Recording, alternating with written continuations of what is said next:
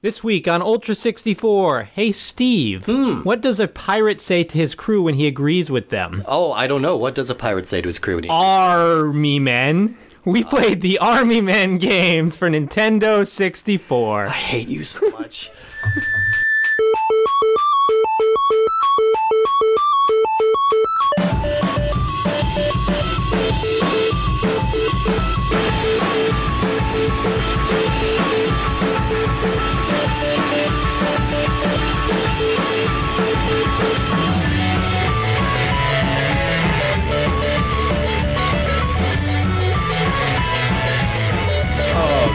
Hello, everyone. Welcome to Ultra 64, the only podcast where we hurt Steve's soul with terrible puns. And along the way, we happen to play every game for the Nintendo 64. My name is Woody Siskowski. I'm Steve Guntley, still dying on the inside. We are joined by a special guest today. Please introduce yourself, special guest. What's up, y'all? It's Kevin Kim. Hi, I'm Kevin Kim. Well, welcome. He introduces himself twice. Yeah, nice. Well, it was one to us and one to the general audience. So, Kevin, just one for safety. Yeah. We have never met before. Is that correct? That is correct. I have. And I've heard your voices card? many times. Yeah, this is the start of our magic act. Yeah, Kevin was kind enough to help out a past guest, Kyle Graham, who that was on the Yoshi story. And Kevin made mention that he would want to appear on an Army Men episode, and I remember noting it because it seemed very unusual. Yeah. And because no one else was jumping at that opportunity.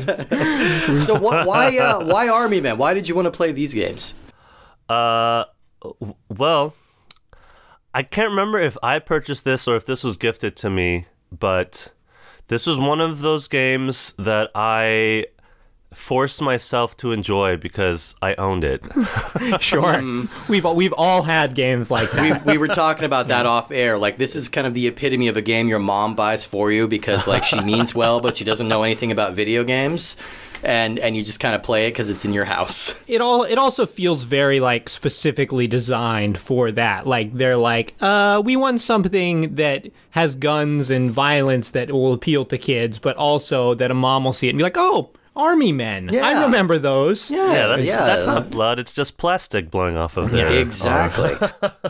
So to be clear, when we say Army Men, we need to be more specific because there are so many Army Men games. But today we played Army Men Sarge's Heroes 1 and 2 and Army Men Air Combat. These are the three games from the series that are on the Nintendo 64. Oh my gosh, I had no idea there was a series. I only played Sarge's Heroes. I thought it bombed after that and they'd stopped making more. Well, based on our experience with Sarge's Heroes, it certainly should have bombed after that. It definitely should have. And we're gonna count on you a little bit for the Sarge's Heroes tidbits because we tapped out on that one pretty quickly.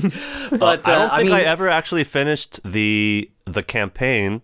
Because we never actually finished the first level. So. Yeah, we did not get far. Oh, I kept dying a lot. It's a hard game. It's frustrating. Yeah, I'd say mostly because of the controls. But anyway, pardon me. Yeah, so let's talk about sort of the franchise as a whole. Yeah, because for people around our age, like if you were into gaming in the early 2000s, you couldn't really escape Army Men, and whether you wanted to or not. I think this is the most try-hard franchise I've ever seen in my life of anything. Like, they were pushing Army Men so hard, trying to make it into something that like gamers would connect with, and no one ever really did. But there are 23 Army Men games, which is released in like crazy. a 10-year span. That's insane to me. There's so many, so many, and that's not counting all the different ports and sequels and everything else. It just goes nuts with that, and they were really pushing hard. And I think this was because this was kind of 3DO's last gasp. I don't think Battle Tanks was taken off as much as they wanted it to, so they were really leaning into this one. And it felt very self-conscious, even when like it was happening. I could notice it. I'm like, oh man, they're really trying to make this a thing. Yeah. Yeah, I mean, it's just like you said, that many games, like, and it's just they never really. I don't think any of the games were a very big hit. No, not really. But they were just sort of. They probably sold just enough copies to sort of justify trying again on another one. Right. It was a good kind of middle of the road franchise for them. So little history on this. Army Men was the flagship franchise for the 3DO company, which we discussed during our Battle Tanks episode. Now, weirdly, the idea for Army Men sprung from a desire to sell more games in Germany, which was, and I believe still is, the largest video game market in Europe. So German game retailers are very strict about depicting violence in video games, to the point that certain titles would be altered to downplay the violence. Like, a good example is the Command and Conquer games. They changed all the characters from human soldiers to robots to kind of downplay the violence of it. And then other games like South Park, The Stick of Truth, and Wolfenstein were heavily edited or banned outright. So it's hard to get a game on the German market. And incidentally, Nazi imagery of any kind was banned in Germany until 2018. So, like, Call of Duty games couldn't be released without heavy alterations and things like that. Now it's allowed to be depicted, but... So did you know, if have they ever released a Wolfenstein game in Germany? I couldn't tell you. I'm not sure. German listeners, write in. I'm curious if that's happened, because, I don't know, that seems... It's pretty integral. It's pretty integral, and it's also pretty anti-Germany. So, I don't know. I can't imagine that being a big hit. But yeah, so they need to make it clear. As somebody knowing this, the developers of 3DO, they were really desperate for a hit after the high-profile failure of the 3DO console. And so they needed something, and they needed to break into as many markets as possible. So they came up with this idea for using toy soldiers to replace real soldiers. And that way all the violence is clearly plastic and fake, and you can't really get caught on censorship. So the original Army Men game came out in 1998 for Windows and Game Boy Color, and it was a real-time strategy game in its first iteration, which about half of the games in 1998 were. From our StarCraft episode, we remember that. So you can tell this is kind of a case where the Wikipedia author was probably involved with the page at some point, because I was reading it said that the game is regarded as a classic by fans. And I don't know that that's true. I don't think the original Army Men is seen as a classic. It's regarded as a classic by people who regard it as a classic. It's basically what that's saying. It's like fans of the game are fans of the game and like it. But so like professional regarders? Like, yeah, exactly. Like, yeah. I mean, you're already in a pretty intrinsically small group of fans of the Army Men games, right? And then like they're saying, okay, that's like one of the better ones. And we were looking this up because Woody brought up a good point. Like, are these like a patented toy or anything like that? Because we've all had the little green Army Men like in the bucket. Seen them. We've all seen. I think we all have them, whether we remember buying them or how we acquired them. Usually they got left in your pocket after birthday parties or something like that. Did you ever have any Army Men, Kevin? Like the original toy? Was that? Oh gosh. I don't think I ever had a set, but I think I ended up with a few random Army Men that my friends left over at, just like Steve said, play dates and whatnot. I think that's the only way you get them. Like one person once bought a large bucket, and they've been slowly disseminating them around the rest of the world. So yeah, there's only a finite number of Army Men. I feel like it was basically every toy that appeared in the movie Toy Story was not really a toy that really many people owned. It was just like an iconic toy, like like Andy's toys from Toy Story are like from the 60s. Yeah, like he's not going to own these toys in 1995. That's the fan theory, is that Woody was Andy's dad's toy. Oh, okay, and the dad died, and that's why it's so close to. Oh, that makes sense. And then it would be all the other toys sort of match that era as well. Yeah. Why are the dads always dead in Disney movies? Right. Disney had a weird thing about that. Yeah, Disney liked to kill dads. Because it's like, to me, my Army Men toys in the 90s were like Micro Machines. Right. They were like so much more detailed, and like just the solid green Army Men with the connected legs. Yeah. They just seem so sort of mushy, and to me, like, the heart of action figures is all about like articulation, right? Like how many joints can you move in the arm, and how many weapons can you attach to them, and things like that. And Army Men has none of that. They don't move, and there's only like, I don't know, half a dozen different poses that they do, and they always have like one AK-47 that's bent, like it's like pointing down at their shoes. And it's not like a particularly fun toy. And even when I was the age when like this kind of toy would appeal to me, like, I didn't go for these. Like, I went for, you know what my weird thing was? I would take the game pieces out of board games, and I would play with those. Oh, that is... those are cool. So, like, the Monopoly pieces, and I had this X-Men board game with all those little figurines. Use the cannon to, like, shoot at the battleship. Kinda, yeah. That's what I would do. I would just make up my own games with board game pieces. This is when I was very young. I was, like, 19. So it wasn't that weird. You know what? I lied. I lied. I did own a few Army Men that I purchased myself, and they were all the same kind. Remember those, like gumball machines, but some of them had toys. Right. In little plastic, like, spheres. Yeah. And they were always the parachute Army Men.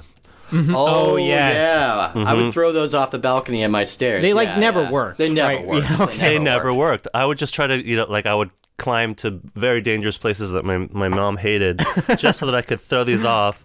And it would always That's what they need work. to do. You know those horrible heart-stopping videos of like people in Russia climbing to the top of like buildings and like filming themselves up there? They need to throw these parachute Army Men down. Yeah, just load them into a t-shirt cannon while you're up there and fire them out. I definitely hung one of those out of the bus window when I was a kid and definitely let it go into nature. So I apologize for the deer I killed. I'm sure that was an asshole move. So yeah, like the game is sort of branded with that stuff, but it's not like officially Army Men licensed. No, that's like a public domain toy. Yeah. So I think that's why they gravitated towards it. But I mean, so the first game, it might be a stretch to call it a classic, even if professional regarders are saying so. But the sales were there. I couldn't find exact numbers, but the sales for the Windows version sold well enough that 3DO decided to base their entire kind of home console gaming strategy on this series. And they produced a whole bunch of sequels and spin-offs and just endless. I mean, you could fill a whole bucket with all the games that Army Men games that came out. 23 total over the next 12 years, and which is just an insanely prolific number for any new IP. Oh my gosh. It's so crazy. And that's two a year. So Army Men was followed up by Army Men 2, which was another RTS. Army Men 3D for the PS1 in 1999 would transition the series into a third-person shooter, which is a dynamic that would be continued with our first game that we're going to talk about today. So let's get into that.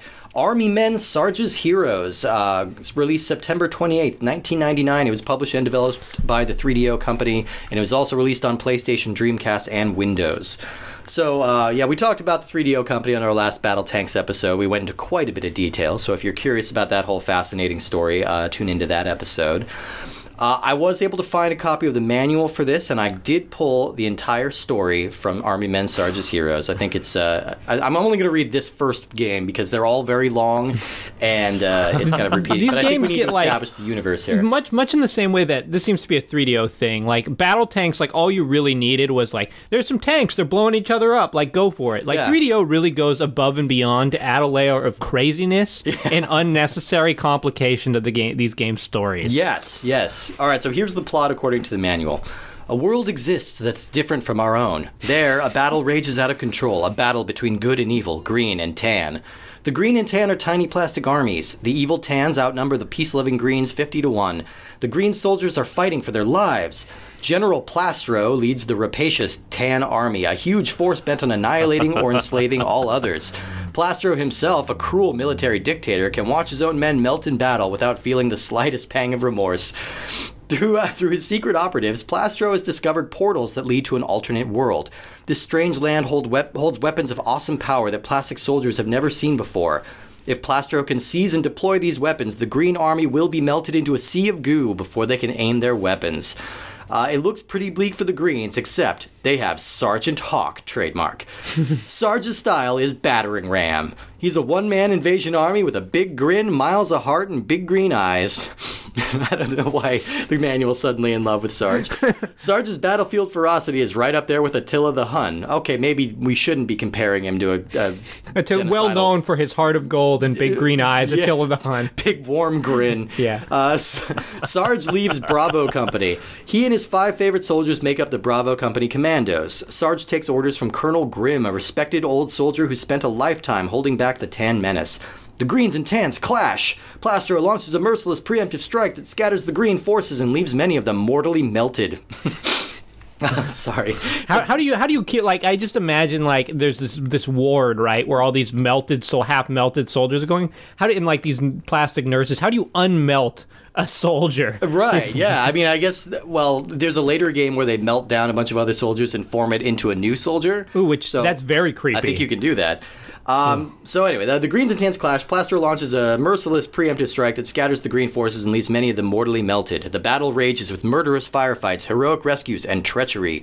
Sarge's 5 commandos are taken captive. Grimm's daughter Vicky, a war correspondent, is dragged into the action by a twist of fate. The Bravo boys are Sarge's best friends, and he has a soft spot for Vicky. This war is getting personal. It's party time. Let's turn Plastro back into the goo he crawled out of. So that's a lot to dig into there. I had no idea that existed. Yeah, it's a whole thing. Like, see, my presumption with this series was always that it was kind of like a Lego movie thing. Like, this is all kind of through the imagination of a child playing with toys. And, like, we're seeing it like it's a life or death kind of battle, but we understand it's just toys and it's a child playing. But no, that's not the case. It's life or death for them in a different world. They're from a different dimension where army men are real and they're alive. But they're still made out of plastic. Yeah, I guess that's the important thing to mention here is portals. So a lot of the army men mythology, as it were, revolves around portals, which kind of bridge the gap between our world and the world of the army men. So they'll often talk about plastification, which happens to the army men if they spend too much time in our world. Basically, it just means they turn into toys permanently. And they can't move. Most of General Plastro's schemes involve like going back and forth between portals of some kind. But it's such a weird, unnecessary thing. And it's not like you see any humans in this game. Yeah. So it's just so bizarre that like they're, at least in this first game, that they're sort of warping between these worlds. Like, oh, yeah. I love this one little bit from the manual. It said that failure is not an option, but it is a possibility. If Sarge goes MIA, melted in action, the operation must be reattempted. And then I got a really dark image of, like, you know the scene in Saving Private Ryan where they're driving up to tell the mom that her sons are dead in the war? I got that scene of, like, the army men doing, and they come up and say, "I'm sorry, your sons are MIA." She's like, "Oh, they're missing. Oh, thank God. There's still hope. You can find." It's like, sorry, we didn't tell you the new acronyms. Oh shit. Yeah, no, they're melted. And then they like take out this watering can and like dump out the sun. We've got a bucket of your oldest boy right here. Oh God. I also like the implication that even though Plastro is planning to melt all of the green people, it's not personal until he kidnaps the girl that Sarge has a crush on. Yeah. He's taking my best gal. Oh golly gee. So let's talk about these characters here. So Sarge, of course, is our hero, and we've discussed Grimm and Plastro. The other members of the Bravo Company include Riff, who is Sarge's best friend, and he's the team's bazooka user. Hoover, who is the nerdy guy with a minesweeper. Shrap, who is a mortar user. Thick, which I love that name. Thick is the machine gunner, and that describes his skull and not his dick. I don't know, maybe it describes both. Scorch is a sociopathic flamethrower operator who likes to burn people. Sure. But I wanted to focus on Vicky for a second because this is a world of green and tan plastic men, but for some reason Vicky has human skin, which you can see a lot of through her tank top and short shorts, and her description in the manual might be the most sexist thing I've ever read in a video game. Okay, so here's how she's described in the character sheets. Vicky, Grimm's daughter, is an ace reporter and the plastic world's most beautiful army brat. She was raised by her widowed father. Vicky is the love of Sarge's life, but circumstances are about to drag her into the green-tan war. She's ready, and if it weren't for her beautiful face and toned figure, you'd think she was one of the Bravo Company commandos. Let's just settle on that for a second. She's too pretty to be a soldier. It's just so odd because it's like, you know, these are plastic toys, right? Like, why are you sexualizing the plastic toy? And, like really focusing on it. And you pointed out, Woody, that this is, like, the second 3DO game that had kind of needless sexism thrown in. Well, yeah, I mean, that is the major premise of Battle Tanks. Battle Tanks, like the premise of Battle Tanks is that you are fighting for control of the last women on Earth. Yeah. So there's literally a multiplayer mode where you race around a track collecting women. I mean, at least it is, like, very built into that game, and sort of they really go for it. Like, this, it seems so unnecessary. It's just throwing it in. Like, oh, look at the little hotsy-totsy plastic thing. So real gross, and they're going to double down on that later. But, all right, so Sarge's Heroes... It changed the series from a top-down real-time strategy to a third-person shooter. So you're playing as Sarge, and you're wandering through battlefields that are like, eventually they start to resemble like household objects like stacked up. But in this first level, you're kind of just in a military camp, and it just doesn't look like they're really doing much with the process. Each stage, they give you a set of parameters that you have to meet in order to succeed, but it's all very linear. Like, so you have multiple objectives, but you have to complete one before you complete the next, before you complete the next, etc. So it's all kind of... And many of these objectives are the horrible objective of this character must survive. Yes. And then you come across a tank, and then the tank shoots you, and your friend dies, and then like mission failed. So tell us about your experience a little with this game, Kevin. How did you come across it and sort of fight your way almost to the end? I feel like I got not even halfway through the game. It was so difficult. And going back to how they focused on and over-sexualized Vicky, I was looking up the characters' photos right now, and everybody in the Green Army is green, with the exception of Vicky. She has like human skin tone. Yeah, they make her her like outfit is super green. sexy, and it doesn't make like. But like in other games, there are other female characters. Like, I don't know. In the manual, at least for the next game, there's a female character, and she's all green. Mm-hmm. So I don't know why they just. I don't know. They had to spruce her up or something. I don't know. She was the first. She was the first woman to be in Army Men. The game is what this site is saying. Oh, yeah, I believe it. Maybe they were trying to, I don't know, phase it in with a human. Like I don't know. Little something for the dads, I think. Yeah. So, yeah, I feel like I would this have game... loved a storyline where like someone from the human world and someone from the Army Men world fell in love, and Vicky was the love child. Well, it kind of feels like a that. B-movie situation. I feel like this game, we talked about how this game is very difficult, and I feel like it's difficult for the wrong reasons. It's difficult because the camera does not work. And you don't get any kind of control of your camera at all. No. And it's not keeping up with you. So, I don't know. It's a major flaw.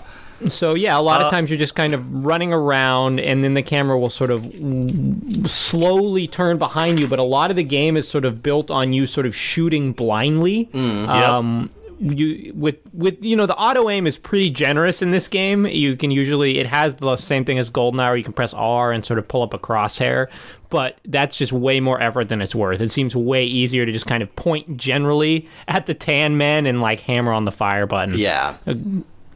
Did you have some, Kevin? Sorry. What I noticed is that anytime you would try to aim anything, you'd whip your joystick to the right, and there was always this lag where it would slowly get faster. So as soon as you got to your target, you would always overshoot the crosshairs. Interesting. And you had to be still. You had to stop moving and then try to aim. And so what ended up happening for me is similar to your stealth games where you just have to hide and get something with good range. You just end up sniping everybody. Oh, okay. To get through a level. Every once in a while you encounter a bunch and the auto aim helps, but I would have to memorize paths. And for however old I was, I don't know, 10. I just didn't have the patience for that. I was like, wait, okay, no, I have to go to the left bunker and wait for this guy to come, and it just sucked all the fun out of the game. Right, because there's no real mechanic of being able to sort of hide or dodge bullets all that well. Like, if the enemy can see you, you can see them, and so like you just generally have to shoot them first. And so, like you said, you got to memorize the path of knowing where they're going to come out. So as soon as they step out the door, you just blast them. Yeah. And there's also a lot of times like you'll find a tan soldier and they'll wait. They're just going to stand there. They're not shooting at you. They're just waiting because they know you need a few minutes to get into position. And then you can fire at them. But I guess like. Technically, I suppose you could snap the camera around by going into the first-person mode, but that doesn't seem to work very well either. And this game also has weird kind of Resident Evil-style controls. Like, it's almost when your character, so you're always sort of moving relative to the camera, and when you press back, your character will sort of walk backwards. They won't turn around unless you hold back, and then they'll kind of turn around quickly. But so a lot of the time when you're running around, you sort of have to take this sort of U-turn method. Yeah. Which is it just feels very awkward and slow. And yeah, the game does not feel good to play. No, and it's kind of hard to put it into words too, because like it kind of basically works. Like the gunplay basically works. Like the first person mode basically works. It's just there's no controlling the camera at all, and you just have no real control over what you're seeing on the playfield, and that's really detrimental, especially because so many guys are hiding behind things, like waiting to take you out. There's a very generous map that basically shows you the locations of all the guys, but it's kind of hard to use in its own way because it doesn't show you what orientation they're going to be, and the camera still sucks. So you're like, oh, I know there's a guy right behind me, but I can't turn around to see him. I think this game also has a really, really boring suite of weapons. This game is just really, really boring on all fronts. I think the novelty here is that these are these are the same weapons you see in every game, but they're green now. And it's no real difference. So you get machine gun, shotgun, flamethrower, grenade launcher, bazooka. Yeah, and it's the same thing you get in every game. Like the graphics here are just.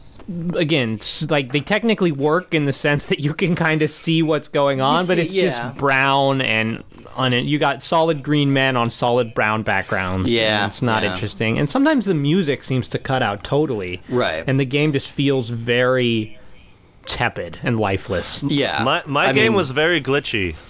Yes, was it? It is a glitchy game. Yep. We were playing. Were always awkward. Oh yeah. And I didn't, for some reason, like in GoldenEye, I didn't realize that there was no dialogue happening.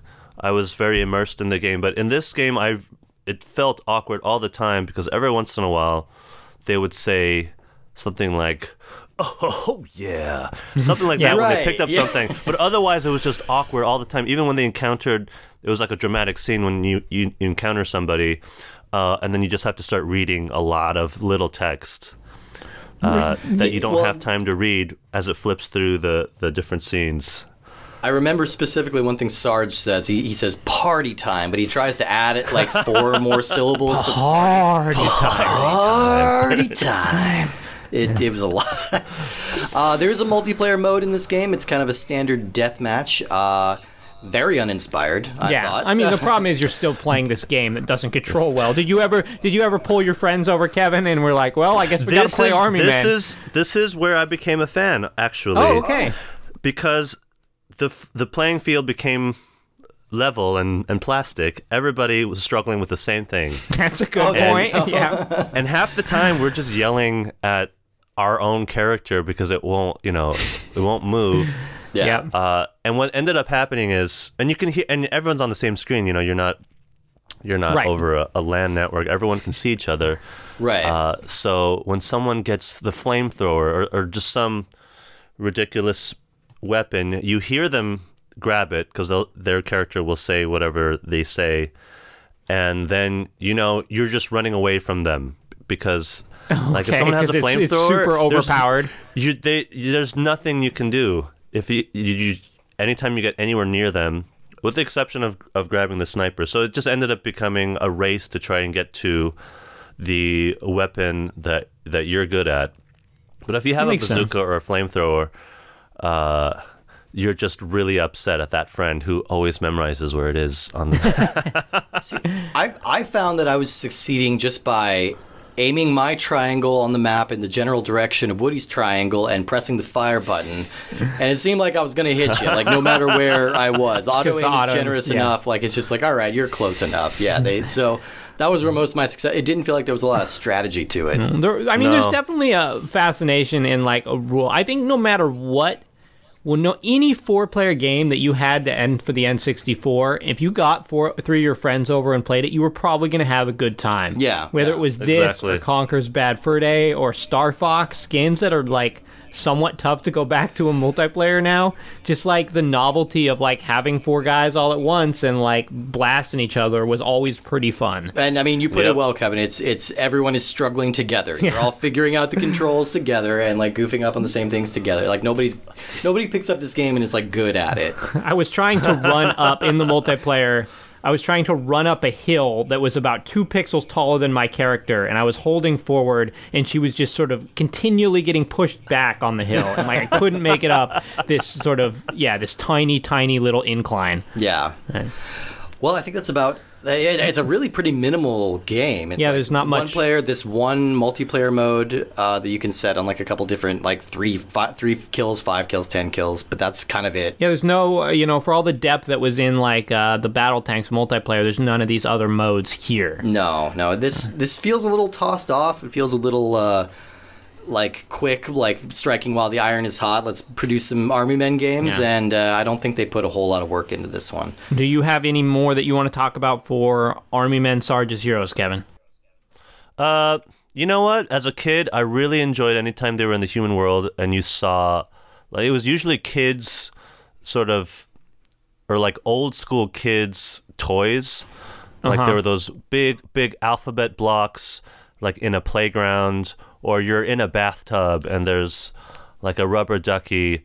I think just maneuvering through that, especially in multiplayer mode, I thought was just kooky and fun enough for me to keep playing, but and I think quickly got over it.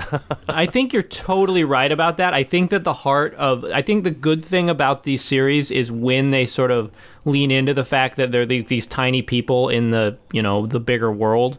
And once we talk about Sarge's Heroes 2, I think that they realize that is sort of the appeal, and they made that more immediately accessible at the beginning. Because this first Sarge's Heroes doesn't put that right at the start. Like, you're just in these generic levels at the start, and sort of that good stuff comes later. So. Yeah. Should we talk about... I feel like we should talk about Sarge's Heroes 2 now. You want to skip it? Yeah, we might as well. Yeah. Because it's basically the same... This game has a tremendous improvement over Sarge's Heroes 1, but... I mean...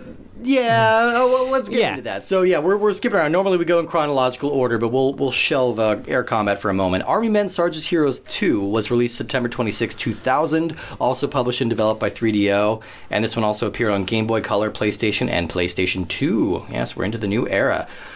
So we have another lengthy story, but these are the kind of the highlights here. So, taking place directly after the end of the first game, Sarge's Heroes 2 finds the Greens celebrating their victory over the Tan Army. Field Marshal Tannenberg has taken control of the Tan Army, and he's gone into hiding. If Tannenberg can be captured, then the war could conceivably end. Plastro, meanwhile, has been trapped on the other side of the portal in a human toy store, and he's believed to have been plastified or turned into a toy. However, a member of the Blue Army, there's other colors now, there's a blue and gray, named Brigitte Bleu, has acquired a special formula developed by the Gray Army to reverse the effect of plastification. And that would give Plastro access to all of the Tan soldiers in the toy store, which would effectively shore up their resources. So now Sarge and Bravo Company just need to stop Brigitte Bleu before she can execute her plan. Otherwise, like, there's not a whole lot of difference in gameplay style here. Still a third-person shooter, still mission-based, and going like that. The controls have been retooled a little bit. Rather than using the trigger to shoot, you press the A button in this game, and the trigger is a strafe. It's a mistake. It's a mistake. The trigger should always be shoot. Yeah, always. It just makes sense. But, like, there's so many improvements here, and I think the main one is the way this game looks. It looks so much better than... the first Sarge's Heroes. Like, the characters are all bigger, much more detailed, and the world just looks sharper and way more colorful. Yeah. And I feel like that's what you really need for this, is sort of a sort of bright, colorful palette. Yeah. No, it looks much better, and it's... they're playing with their concept a little more. So your first level is like you're on a kitchen counter, and like there's dinner plates and things like that. Yeah, I think that's kind of and where then you the have to fun go of this in series through. should be. Yeah, then you go back to the portal to the Army Men world. So you're sort of warping back and forth more often. Right, exactly. Yeah, that's kind of where it should be. But it is an improvement. I'll say, like, it is an improvement. I'm still not terribly compelled by the gameplay here, and I still wish I had some kind of control over the camera. The camera whips around like crazy. Like, you notice if you get into a crouch position or like crawl on your belly. There's weird. The top C button in this game, it was so hard to turn around in the first Sarge's Heroes. So the way they remedy that is they put top C, which just instantly flips the camera behind to the orientation behind you. Yeah. And it's like so instantaneous, it kind of makes you sick. If I like a big jerk, was pressing it rapidly. Sure. As I do. Yeah. They doubled down on the sexism now because there are 2 female characters here, so we got to cover her. They go back to describing Vicky as the world's most beautiful army brat, and Brigitte here is described as as having enough beauty to melt plastic men with her looks alone. Wow. She looks kind of weird. Like, they make her look like she's weirdly, like, had a lot of plastic surgery. Which I'm wondering if that's the joke. But, like, she's got these very extreme kind of plasticized features that just... I feel like that's an in-joke right there that they didn't really explore. But I don't know. So she's just kind of the heavy in this one. Army. It's from the Blue Army, you said. Right. Yeah, she's from the Blue Army. She and again, to be a French joke, like a play on. I think Bleu. Okay. Yeah, her last name is Bleu. So and she's another human-skinned woman. So she looks like a sexy human woman, but she's a toy. Right. So yeah. Some people, you have to pay big money to get toys that look like sexy human women, Steve. It's true. They are not cheap. It's true. It's a whole market. I know. Trust me, I know. My God, do I know. Anyway, there's multiplayer returns here. The multiplayer was a little bit more fun. We roped Nicole into playing it with us to kind of try it out with more than 2 players. And Nicole, it's funny. She comes home and we're like, "Hey, Nicole, come play this horrible game with us." And then she's like, "How do we play?" And you're like, "Oh, you'll figure it out." And none of us ever did. But this one lets you kind of jump up and climb on platforms now, so it's not just like a flat plane with like little hills or something. Like there's a little more strategy to it. You can run platforming and the multiplayer environment is much more interesting. You can play in the fridge, on a computer desk. Yeah. So that's more fun too. Yeah. Little improvements, but it's still just not a very fun game to play. It's just not it doesn't control well. Like, you're fighting it. You're fighting the camera, you're fighting the game the entire time, like trying to make it fun. It's like I think there's enough here that makes you want it to be fun. I don't want to brush this off. I'm like, all right, I feel like this is a significant improvement over the last one. I feel like they're trying a little more, but it's still just not a fun concept or not a fun game. No, I think after playing this, I was a little more excited about it than you were. Yeah. But after listening to you, you are right. I guess I was just excited about how big of an improvement it was from the first one. No, it's But true. just because your game isn't total garbage isn't like quite a selling point. Right. But there's no question, like, it renders the first one pretty obsolete. Oh, sure. I mean, unless you're in it for the rich, dense mythology. Yeah, exactly. I think you need that to understand the relationship. But then the thing is, every third-person shooter since this game has rendered Sarge's Heroes 2 obsolete. It's... Yeah, exactly. Yeah, there's not a whole lot else to say about 2 because it is... Yeah, I mean, largely the same. It is significantly improved, but anything that we said about the first one still generally applies. Right, yeah. So, I mean, I feel bad kind of short shrifting it a little bit, but there's just not much to say that hasn't been said about the first game already. I mean, I would say, if you have a hard hankering and you really want to play one of these Sarge's Heroes games, 2 is the way to go. Oh, no question. Absolutely, go for it. So go back in time, Kevin, and get yourself this game as opposed to the first Sarge's Heroes. I was busting out my 64, in preparation for this, thinking I would, have so much more to say, and I just couldn't get it to work. I tried all the tricks. Oh, you mean like your cartridge didn't work, or yeah, or the 6, yeah. We've been lucky so far. We haven't encountered any broken games yet in the entire show, and I think this one was a concern though, because my Sarge's Heroes 1 is covered with Blockbuster stickers too. So. As well, it should be. What is more 90s than a copy of Sarge's Heroes 1 covered in Blockbuster stickers? And they're like anyone who's ever tried to collect games or like bought games with these stickers on them, they are impossible to remove. You try to pull it and you pull the whole label. Exactly. Oh, it's terrible. It's an anti-theft thing, but it sucked. I'm looking at videos right now for Sarge's Heroes 2, and I just remembered one of the reasons I didn't finish the campaign in 1 was I'd keep getting a headache. Really? Something about the graphics was just not doing it for me, and I would, after about an hour, I would just, I can't play anymore.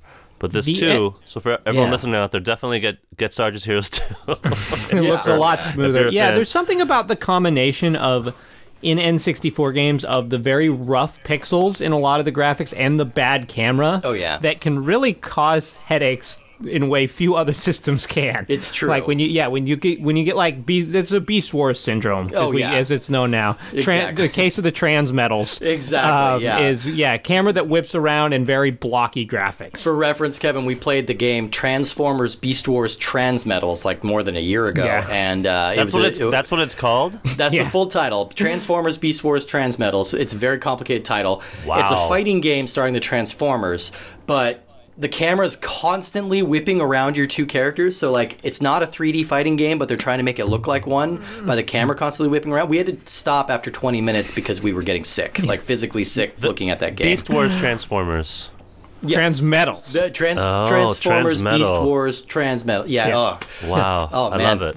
I can't wait for the day where I never have to say that title again. I feel like we've Come up so much. It's such a touch point though. Yeah. Like I have to refer to like the There's game phases. that made us sick. When we look back at this podcast, I feel it'll be divided into phases. I feel like our first maybe like 30 episodes were like the Mace the Dark Age episodes. Oh, yes. And then now we're in the They were Beast the Dark Wars. Ages, literally. Yeah, exactly. Yeah. And now we're in the Transmetals time. Yeah. And I don't know what will be next. We'll be in the tonic trouble epoch Yeah. after Yeah. this. Yeah. All right, let's talk about our last game here today. This is Army Men Air Combat. This one was released November 20th, 2000. It was published and developed by the 3DO company, and it also appeared on PlayStation, Game Boy Color, and Windows. So, confusingly, this game has two different titles. It's called Army Men Air Attack on the PlayStation and Game Boy. It's called Air Combat on the N64. And then there's another game called Army Men Air Tactics on the PC that is a different game, but it uses the exact same cover art Oh my as gosh. this game. That's horrible. So, yeah, fuck that. That's I annoying. wonder how many people were like, oh, this is a different game. And then they realized they got their N64 and PS1 version and realized they were the same. Exactly. So the plot of this game, again, very long and complicated. And the plot in this, in the manual for this one was just formatted as a dialogue exchange between soldiers, so I didn't want to do that. But I'll sum it up here. Your main character is Captain William Blade, who's an ace helicopter pilot for the Green Army, and he's the head of the Alpha Wolf Squadron, which I want a patch of that right now. I want to put that on my jacket. The Green Generals sent some scouts into Tan territory for recon, but they haven't returned, so the brass is now worried that the soldiers are, quote-unquote, being held over a candle as we speak. Clever. So they deploy Alpha Wolf Squadron to fly into the enemy territory and rescue the scouts. We also learned that Blade's father was also a celebrated pilot who was shot down over enemy territory and never seen again. Could he possibly be alive? Yeah, he could, probably. I'm sure he's alive. The characters in this game, the game lets you... so you're playing as William Blade flying around, and I guess we should say this is a helicopter combat sim. Have you guys ever played the games like Desert Strike or Jungle Strike? I was saying I've played Nuclear Strike, which is a game on the N64 that we'll get to. But okay. It's a weird kind of hybrid helicopter game because it's not really a flight simulator. No, it's definitely not. You're not going up or down. You're at a fixed place in the sky. It's like an isometric view. Right. So you're looking down from above and mountains obstruct you in this flying game. But it's more of sort of a mission-based thing, and you're sort of always sort of yeah, it's a weird thing because it's not a flight sim. It's not quite a shoot 'em up. But it's closer to like an arcade shooter than it is that. But it's mission-based. Yeah, it's very mission-based. So definitely Nuclear Strike is the closest, or Desert Strike, Jungle Strike. That's the closest analog for sure. So the game lets you kind of pick a co-pilot to take along with you for each mission, it's kind of a cool feature. And they don't have that in the co-op, but it is kind of a cool feature because it lets you, each character has their own weapons and their own strengths and weaknesses. So Hardcore, aka John Lawless, is a cocky gunner who prefers using homing rockets. There's a guy named Dave Parker, a.k.a. Rawhide, who's a cowboy that prefers using manual rockets. I love this one. James Marshall has the ironic nickname of Woodstock, but the manual assures us that peace and love are not his bag. He's actually a heavily traumatized combat veteran who's a madman with an M60 machine gun. So I think they called him that because he's psychotically violent.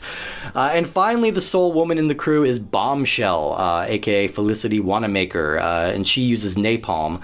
But unlike Vicky, Bombshell actually has green plastic skin. But like Vicky, she's also defined by her romantic attachment to the main character. So she's William Blade's girlfriend. And according to the manual, they should not have thrown out the mold when they made this plastic woman. So I guess they throw the molds out? They make them once and... Wait. I feel like they're really limiting their resources, right? They can just keep the molds and just keep making more soldiers. Right, and I have another question. Are they making soldiers? I thought that they were like... Or are they referring to like the god of the Army Men dimension? No, I think they're making it. Okay, but who's that? So there's a game that comes later in the series called Army Men Green Rogue, which was kind of their attempt at more of a gritty reboot sort of thing. And the premise of that is that Sarge and the 5 members of Bravo Company are captured, put into tubes, melted down into one new soldier called the Green Rogue, who has all of their strengths and none of their like moral quandaries about doing like Black Ops stuff. Whoa. And then I think the goal was after he completes his mission, they were going to melt him down again and put him back into the other soldiers. So it's something they can do. So it seems like they just need to tap into a big resource of plastic, and then they can just keep remaking soldiers. I think these games suffer from. I mean, the vision of a lot of these Army games and like the premise is pretty stupid. Yeah. But I feel like these games suffer from not having the resources to really match their vision. Right. Because like I would want to see. As weird as that sounds, I would kind of want, if I'm going to see all that craziness, I want it with like full voice acting and stuff. Like I would be really curious what an Army Men game would look like on the PS4. Well, and like, I wonder if even the PS1 version had voice acting. Like, I could see that happening because that tends to be the first thing that gets cut when they port something. I would just want to look at like a very like sort of big, polished, like high budget Army Men game because it would be such Call of Duty though. Yeah, I mean, but I mean too. like set like the level of commitment to this crazy story and them melting things down and going to the lab and having these weird experiments and things like that, because it seems like a lot of the issue is 3DO couldn't really commit to what they wanted the tone of Army Men to be. Here's what I would like to see. Yeah. You could have like a guy, like Sarge charges in with a flamethrower, melts down a tan soldier. Then a large human hand drops out of the sky with some food coloring, drops it on the goo, and then you reform it, and now it's one of your soldiers, and you can command it like a squad. Okay. I want to see that. I want to see some weird Monty Python visuals, and I want them to really lean into how dumb this idea is. Right. Yeah. And that's the thing that I think is hard, is they don't quite... It's not clear like how the story seems really goofy, but a lot of the time you don't get that goofiness in the game itself. Yeah. And I want more of the story. That's what I want. Yeah, absolutely. If you're gonna hook me like this with your sexy plastic women and your portals to other dimensions. You got me in the door. Now, yeah, absolutely. It sounds like we're being a little derisive of this. I actually really enjoyed playing this game. Yes. This one is really fun, and that one took me by surprise. So it's also one of the rare N64 games that has a co-op mode, a co-op campaign, which we were playing, and it's very fast paced. You can strafe very easily with your left and right C buttons. You can fire with Z as you should, fire your missiles with A as you should, and then your B button drops a winch, which you can drag below you and pick up crates and pick up survivors. Thank God you do not need to be precise with this. No. It's just kind of like a big, long yellow string. It just sort of dangles out there. It whips around, it'll catch something, and then you just suck it back up. And it's no fuss, no muss. It's easy to use, and it makes sense. And it allowed for some cool shit. Like I was playing one of the levels where I picked up a bag of lawn fertilizer with my winch.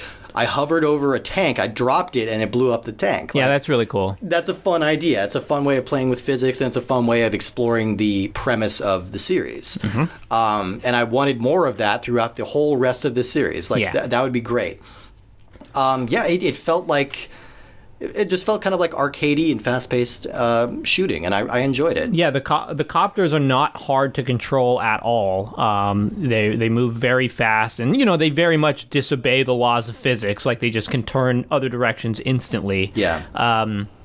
And some of the levels are a little annoying if they're sort of vertically oriented. Like we played in the multiplayer this sort of weird sandcastle level that's like the sandcastle maze, and it's really hard to tell what height of sandcastle will block you and what you can just sort of naturally fly over. Exactly. Yeah, it's all very unclear. Because you have there's no way to change your elevation in this game. Let's talk about the multiplayer in this because it's really weird. It's the multiplayer mode is just called Officers Club. Remember how we talked about in Sarge's Heroes how underdeveloped the multiplayer was? Right. This multiplayer is super overdeveloped. They come up with some. I mean, some of these ideas are really weird, and like I could see this being fun if they explained it a little better. So we'll start with the weirdest one that we played. This is a race for food. Yeah, the mode's called Food Fight, named after the greatest movie ever made. Yeah. And your goal here is to collect a cupcake, a ham-like can. Yes, a ham-like can. We're assuming, I think your theory was right, that they wanted to reference a Spam can, but they did not have the license for Spam. Right. Spam, weirdly, not in the public domain, but Army Men is. I'm told I have a ham-like can. Yeah, exactly. Yeah, Thank you. It's really nice. Yeah. And a chicken leg and a cherry and an apple. And you're like, what are these combinations of food? Yeah, what is this meal? And so, but you have to get them in a specific order, and then your own color portal will appear so you can drop them in there with the winch. Mm-hmm. And then once you've collected all the food types, a donut appears on the middle. And then if you pick up that donut and drop it in your portal, you win. Why are you having a cupcake and a donut? Like, that's too much dessert. And why does a ham-like can and a chicken leg and a cupcake lead to the appearance of a donut?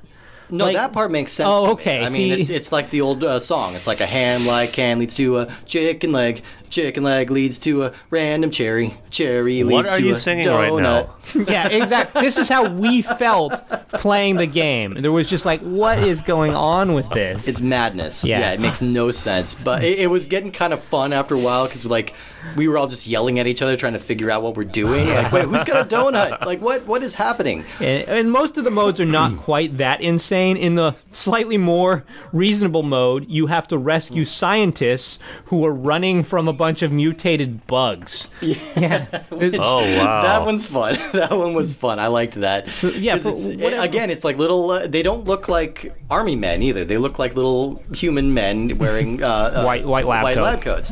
And they're running through a maze, and hermit crabs keep trying to eat them. Like hermit crabs and bugs, depending on the level you're doing. And you just need to sweep in there with your winch and scoop them up. And the first 1 to 10 wins. Yeah. That was ridiculous. There's also one where you have to collect flags and drop them in your portal. And to do this, you have to shoot little upside down like plastic Dixie cups. Yeah, like Dixie cups. And you destroy the cup, and then there might be a flag under there, which then you pick up. But sometimes there's a UFO under there, and the UFOs are brutal.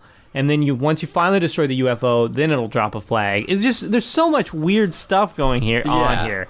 There's like no unification in any of these themes. I would actually recommend tracking this down, Kevin. This is weird and fun, and it's like it's clearly they had like too many cooks in the kitchen here. Like everybody's as you're throwing describing their this, I think I might have played this. I definitely didn't own it, but as you're describing it, I'm getting images.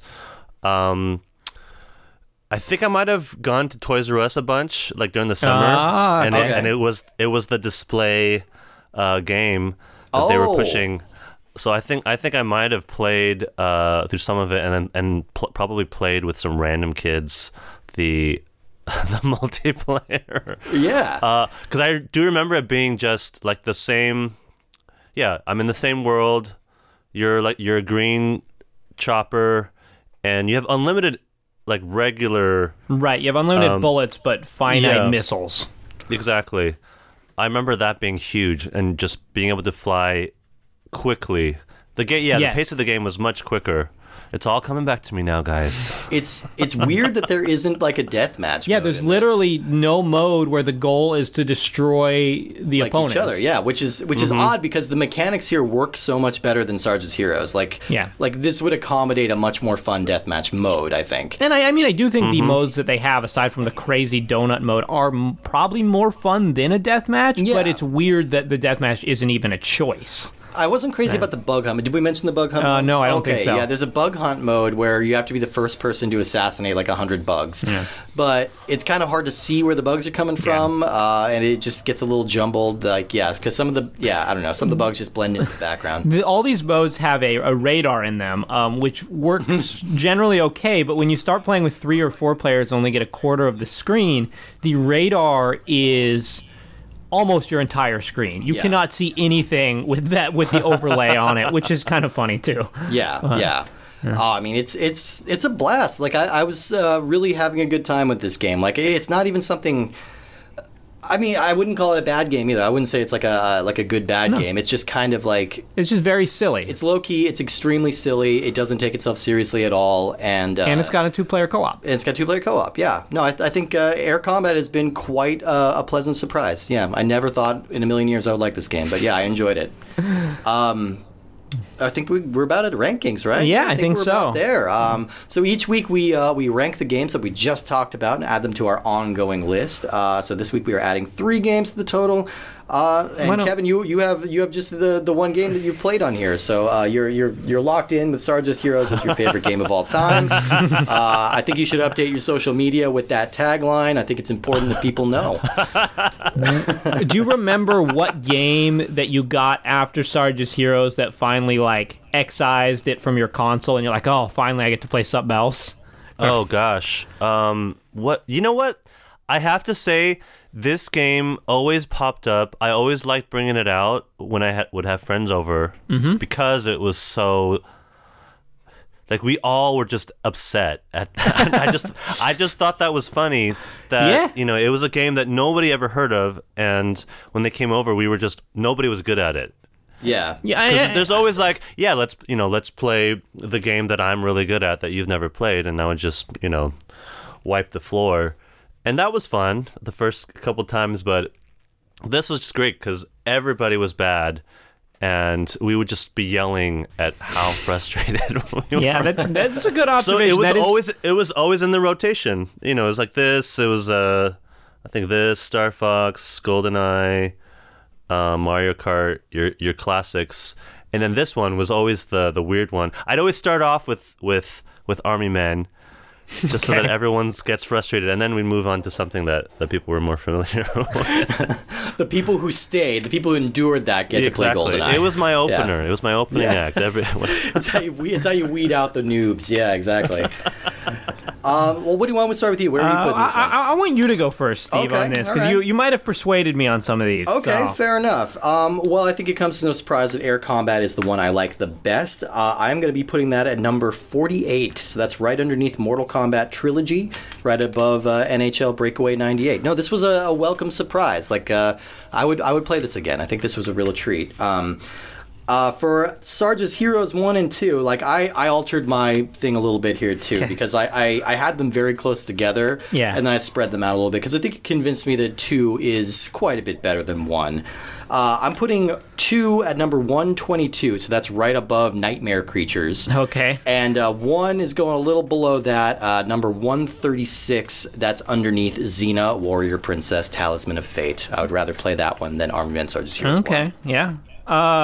Okay, I agree with you on the order of things. The first Army Men game is definitely the worst. I'm putting it at 138, which is right under Fighting Force 64. Nice. Army Men 2 is a significant improvement. I had it at number 63. Oh, that's but great. that seems way too high. Yeah. So, Steve, what's number 100 on our list? Number 100. Let me scroll through that. On my list, I guess. Number 100 on your list is the new Tetris.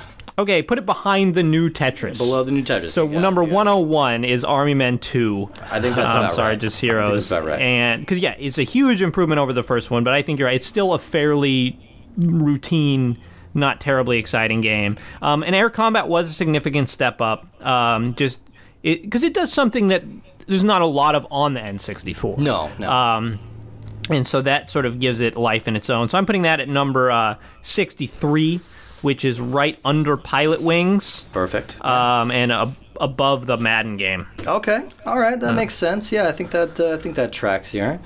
Well, if you'll indulge me for one moment, we do have one fairly long letter, but I thought it was interesting. It's one of my favorite kinds of letters because it's giving us some perspective on gaming outside of the U.S., so I love that.